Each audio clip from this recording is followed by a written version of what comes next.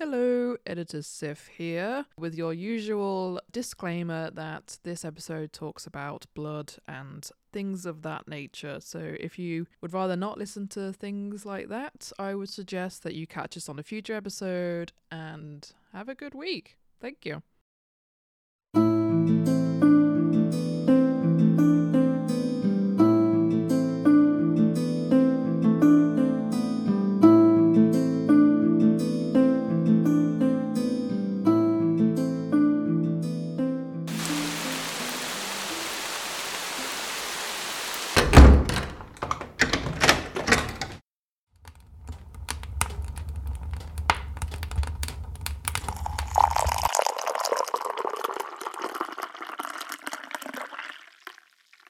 Hello and welcome to Heathen Wyrdos' 8th coffee break episode.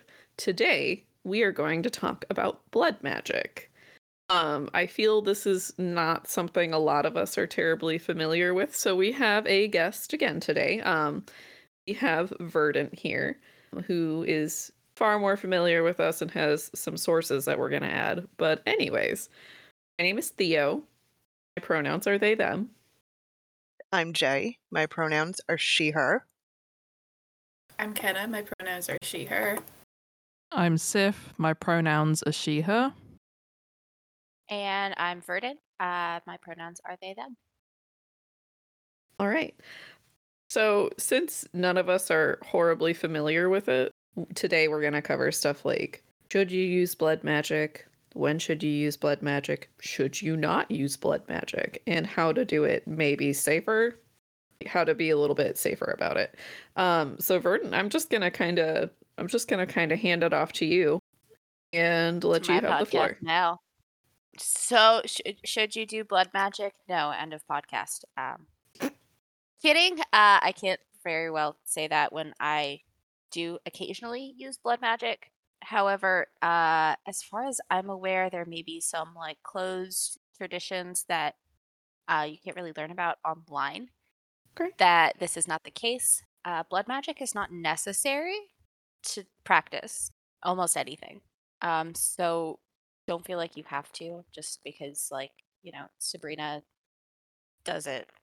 Sabrina, the Sabrina Spellman from like Chilling Adventures of Sabrina. It doesn't have to be. The Spellmans and the House of Night or whatever, they are not representative of actual witchcraft or any pagan faith. Like I enjoy that show. Or an entertainment thing. Like, it's so cool and also like appeals to my inner darker nature. Ha ha ha. You're welcome. But like none of that, most of that is not accurate, and I kind of also blame that show for a lot of the shit we see baby witches doing nowadays. Yeah. For sure. God, For yeah. sure. That show was a curse to witch talk. I mean, I think a lot of things are a curse to witch talk. Well, yeah, but especially like literally anything they do, and then also all of the Hecateans out there screamed the minute they roped Hecate into that. All right. Just in their soul. But so basically, you don't have to do blood magic. Should you, if you want to? No, you probably should not, because blood is a biohazard, just default. Like, even your own blood can be a biohazard. So unless you know what you're doing with cleaning up blood, handling bloodborne pathogens, you shouldn't do it. However, I do know, because this was me, people are going to do it anyway. So most of what I am here to talk about today is how to do it safely, if you're going to insist. TV shows and movies where like somebody will need like to use blood in like a spell, and they'll just take a knife and slash across their palm. Don't do that. Please, God's no, don't do that. Cut your palm. Stop. There's lots of tendons in there. There's muscles. Also, your palm is very dirty. You touch things with it. Don't. World is a filthy place. Don't intentionally cut your hands. don't. Yeah, no. Um, if you're going, it also like that, it winds up using way more blood than you actually would need. Like it makes a mess. It's an unnecessary injury. You wind up losing way more blood than you actually wind up needing to. Very easy to require stitches when you slash your palm with a knife. Yeah, You may that's never. Mhm. God. If you go too deep, which is very, very possible when using a knife on the palm of your hand, you could permanently cause damage and never have full function of your hand again. I'm gonna cut in for a second as someone who has thoroughly studied like actual anatomy of hands. For people thinking that cutting your hand might be a good idea, I want you to look at the palm of your hand. I want you to poke it. Realize how little flesh there is actually right there. I promise you, the tendons that help you contract your fingers, make a fist, are not that deep from the surface. If you cut one, you will need surgery. And that is not going to guarantee the full function of your hand ever again. And you can find all sorts of replacements for blood. Yeah. But if you're going to do it, and we'll talk about that in a minute, but if you're going to do it safely, Verdant's got some information, and we're going to drop some links to stuff like how to use a lancing device. And, and the OSHA bloodborne pathogens site to give you some more information. So, Which you should look at the OSHA's bloodborne pathogen training before you even consider using blood in your practice. Just because even if you live alone, somebody can come into your house and they're now exposed to your blood. Even if you don't have anything like HIV or any of the hepatitises, blood is a biohazard, and it is very easy to get sick from blood. Like it's honestly probably one of the worst bodily fluids you could insist on using because it's not necessary. So start with that bloodborne pathogen training. I went with the OSHA site just because that is what I am familiar with. I worked in a vet clinic doing blood draws and all of this, so I am familiar with the OSHA stuff because I am from the US. Other countries may have their own thing. But OSHA will give you like just a very good rundown on bloodborne pathogens, how to properly clean up blood, how to handle it properly. It's based for an accident situation, but it's the same concept of you clean it up, how to clean it up, use gloves, all of this. So now that you know how to safely clean up of the blood, now if you're still gonna do it, how to collect the blood is the best option would be a diabetic testing lancing device for like testing your blood sugar.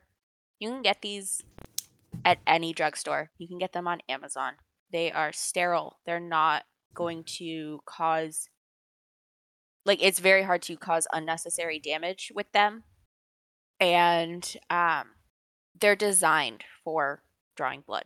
and they're designed to be easy to. Yes. Like some of them can be a little confusing, but the ones that you can buy literally off of Amazon are some of the easiest ones. I will request, and I'm sure that it's probably covered in OSHA training, but for people just listening in, if you get these things, you also still need to dispose of them properly. Please do not just throw them in the trash. Yes. No, absolutely. You can buy like a dedicated sharps container from wherever you got your lancing device. You can also make them.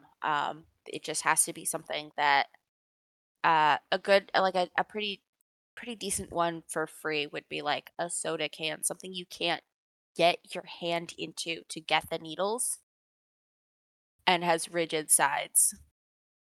My mom is a type 2 diabetic and she uses plastic water bottles, like some of the thicker ones, because you can't get your hand in there to get the needle back out. So Which- basically, don't use Poland Springs because that one now, all of a sudden, past couple of years, that one's like you can totally kill it. So more like the higher end stuff. Higher end, so like Dasani, smart water bottles are good. Thick plastic for that. Fiji. Yeah.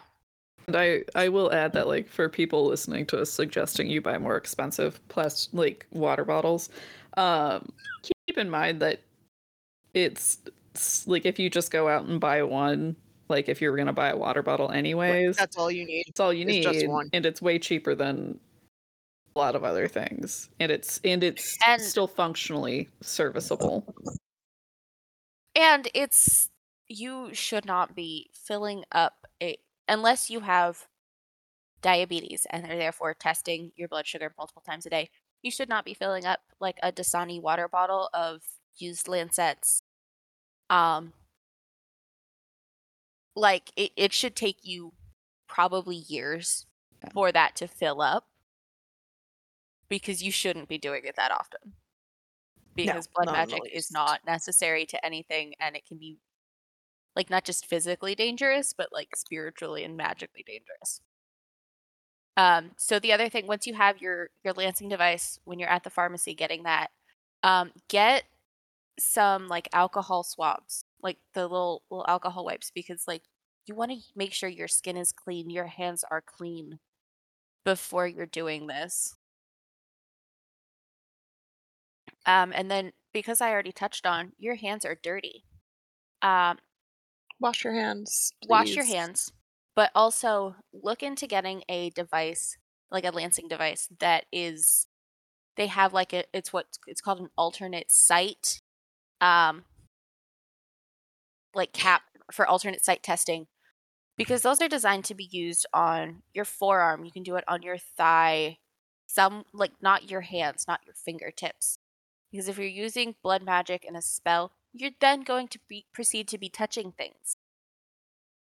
Don't want to get blood on your spell work. You don't want to get herbs in your fingers because you've now poked a hole in your finger. Oh God, the thought of that hurts. Yeah. This is why we're, if you're gonna do it, use an alternate testing device.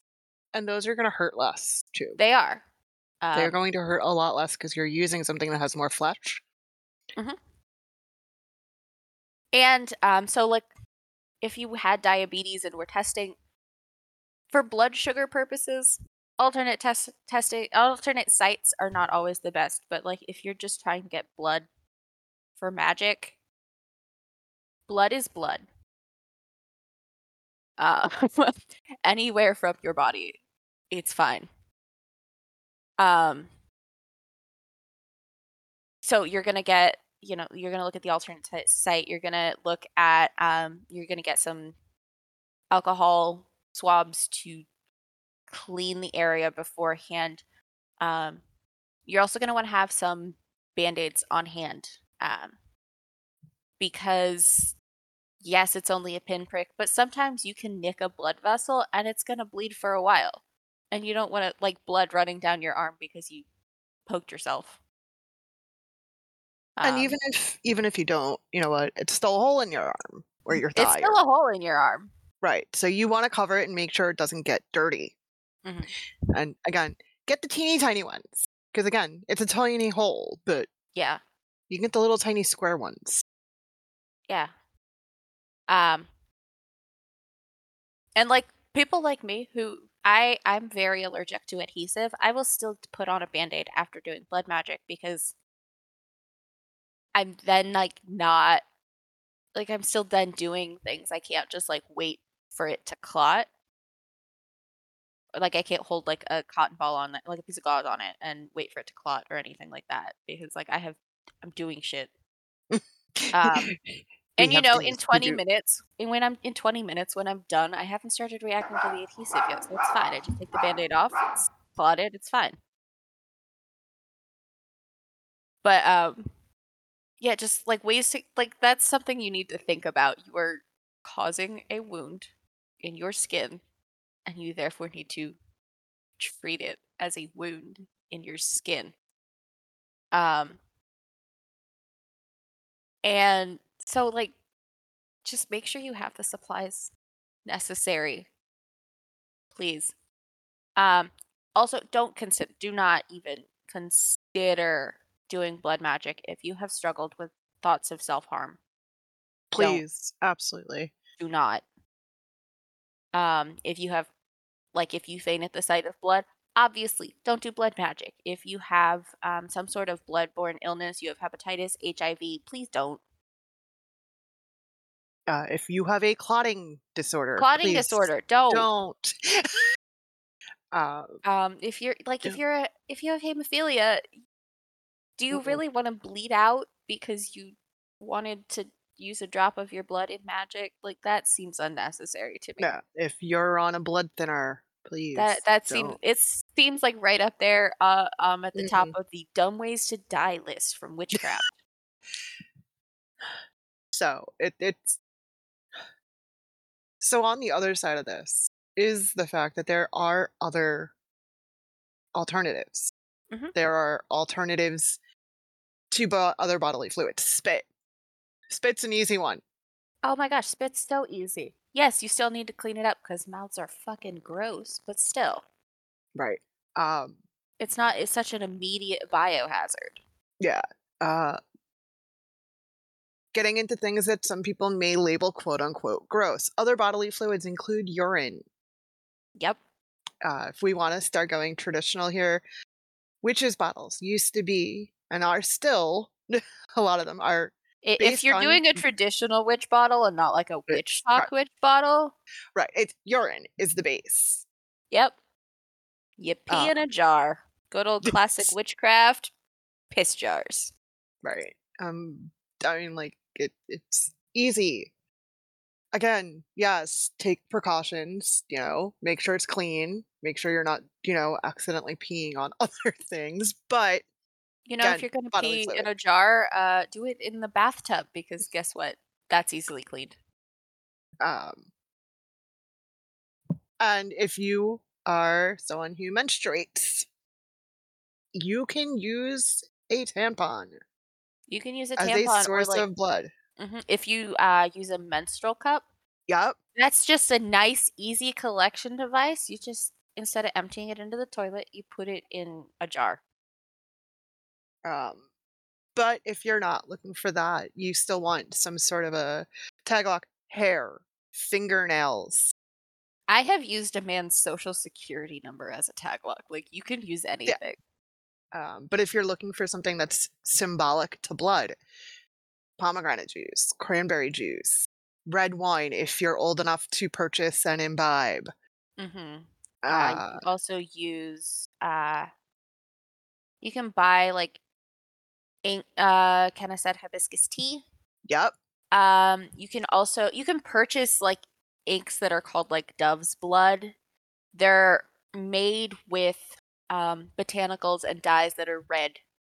They give you so like it looks like blood but is not blood. So there are tons and tons of ways of getting around using blood. Egg whites also magically you can use them. Yeah, thinking about that, yes. So now that we've talked about how to do it safely and what alternatives there are, And why you shouldn't do it because there are all these Mhm. alternatives. What about when we should use it? And do we have to? No, you don't have to. Yeah, exactly. Like I said earlier, with the exception of maybe some closed practices that like you can't be learning about through a podcast, blood magic is not required for any practice. Now, like if you're learning a closed practice through like a teacher, being initiated into it, they're the expert. But like anything you can learn online, you don't need blood for. Something we see in heathen spaces is bloodening your runes. Please don't. Don't need to. Please don't. No, please, that's super unnecessary, and it hurts me. It hurts me greatly because so many heathens don't have a knowledge of witchcraft and the connotation and inherent connection that bloodening your runes has with witchcraft. Because totally valid, not a ton of heathens do witch shit. It's fine, they can keep that. But what you're doing magically is tying yourself to 25 tiny pieces that could easily be lost or used against you. Don't make taglocks for things that will be lost easily. Also, a lot of runes are made with wood, which is porous, so that will absorb the blood. You cannot clean it all off, and guess what? Now you have a bloodborne pathogen that you're trying to do divination